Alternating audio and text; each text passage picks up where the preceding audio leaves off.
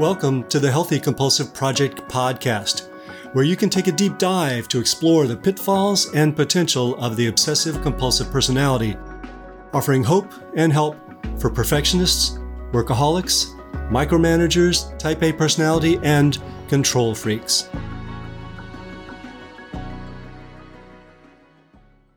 What is shame, and what's the best way to deal with it? Originally posted on the Healthy Compulsive Project blog, December 10th, 2022. I recently posted about the benefits of self-compassion in lowering the depression that perfectionism causes. But if you experience shame, it can block self-compassion and lead to depression. Yet trying to avoid shame is often what motivates people to use potentially healthy tendencies in an unhealthy way. More on that in a moment. But first, what is shame? There's some debate in the research literature about just what shame is and whether it's ever adaptive. But I'm going to take a stand here for the sake of clarity and clinical utility. I would argue that shame is an inaccurate, extreme, and debilitating interpretation of our intrinsic limitations as humans. It's the disturbing emotion we experience when we feel defective or deficient. We may feel that we haven't measured up to our standards and that makes us fundamentally bad. We may experience shame when we imagine what others think about us or when we simply examine ourselves. We can experience it consciously or unconsciously. Distinguishing shame from guilt. To get a better sense of what shame is, we can distinguish it from guilt. We experience guilt when we feel that we've done something in particular wrong. Guilt can get too heavy, but theoretically at least, it can be constructive when we look ahead to what we can do better in the future, rather than backward to what we've done in the past. In contrast, we feel shame when we feel that our character is flawed. Shame is about who we feel we are, rather than what we've done, and it's not adaptive. At times it can be hard to sort out the difference. The crucial issue is what it leads to. Guilt in appropriate doses can leave us feeling that we can and want to do better. Shame can discourage us from trying because it implies that we're fundamentally defective. This leads to depression. It can also lead us to try to make unrealistic changes to who we actually are and feel another level of shame because that's impossible. Turning guilt into shame. One reason that it can be hard to sort out guilt from shame is that guilt often turns into shame. We assume that mistakes signify flawed character and we're back on the shame train. What might be appropriate guilt about something we've done wrong becomes shame about who we are. And if someone else suggests that we've made a mistake, we assume that they're saying that we're a bad person. Things we feel shame about. Some of the more specific things that may lead us to feel shame are not accomplishing enough, needing others, having sexual needs, being selfish, having imperfect bodies, having feelings, having limitations, being wrong, needing to be seen and appreciated, not being disciplined enough. We might even have shame about having shame. Shame proneness and shame aversion. Some people are more prone to shame than others, and some go to great lengths to avoid shame, which is shame aversion.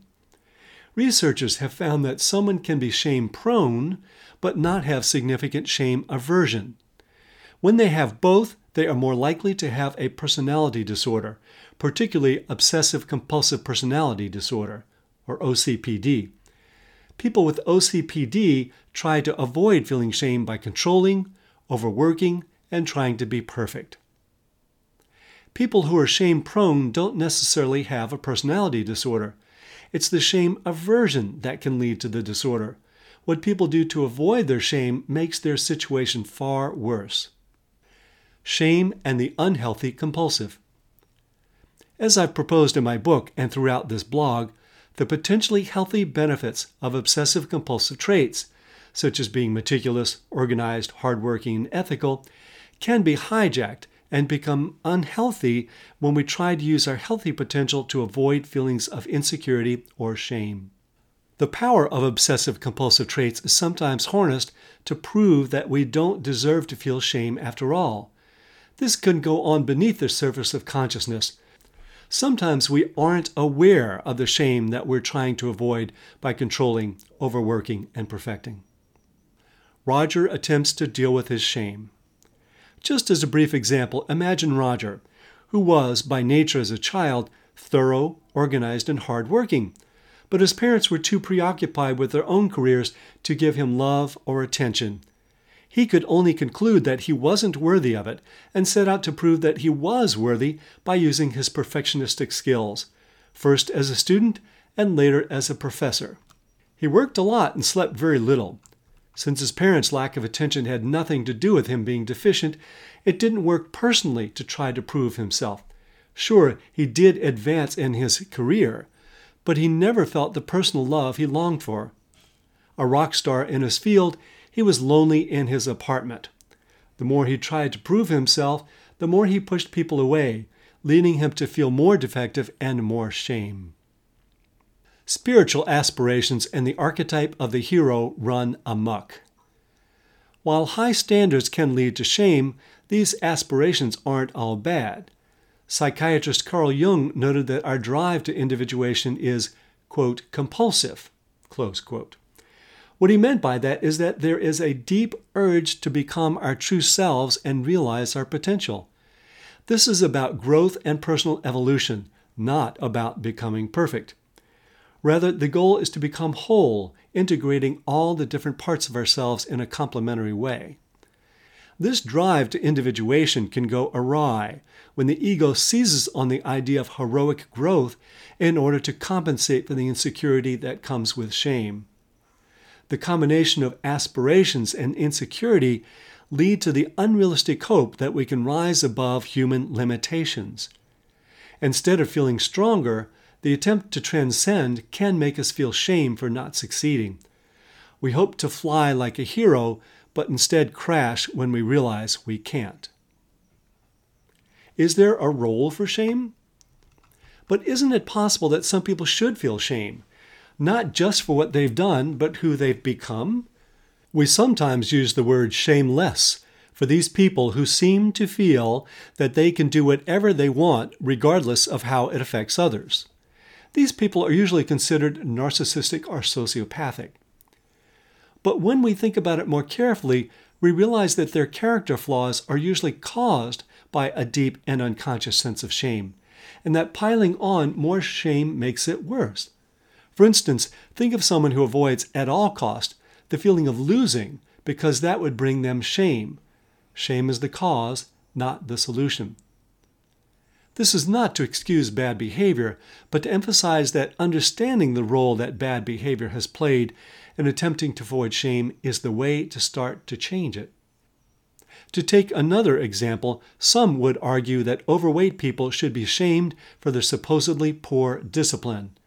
But at least one study concluded that would be counterproductive. Quote, "Our results indicate that rather than encouraging people to lose weight, weight discrimination, or shame, promotes weight gain and the onset of obesity." Close quote. Overeating may serve as an attempt to avoid feelings of shame. So even if you think that you or anyone else should be ashamed, think again. How to deal with shame. Shame runs deep and does not dissolve with a simple life hack. But with attention, it can diminish and become less powerful. So I'm going to list some steps in how to deal with shame. Develop a shame radar. Learn to recognize shame and your reaction to it in your day-to-day life. Where do you feel it in your body? What specifically are you ashamed of? What triggers it? Listen for self-talk such as, "You suck," "You're stupid," "You're ugly," "You're a loser." Personify the shaming voice. In order to distance yourself from shame and diminish its power, personify it as a voice that has tried, albeit unsuccessfully, to protect you from mistakes. Give it a name and call it out when it gives you trouble. Take guilt seriously without turning it into shame. If you have made mistakes, make reparations where possible and try to do your best not to repeat the same mistakes in the future. But don't conclude you're a bad person because of mistakes. Notice the connections between shame, depression, and aversion. Notice your reaction to shame. Do you give up or try harder? What do you do if you try harder? How do you end up feeling after giving up or trying harder? Break the cycle of shame and aversion. However you typically handle shame, try to do the opposite. Allow yourself to feel it rather than run from it or believe it. Sit with it without succumbing to it. So you're not perfect. That's okay.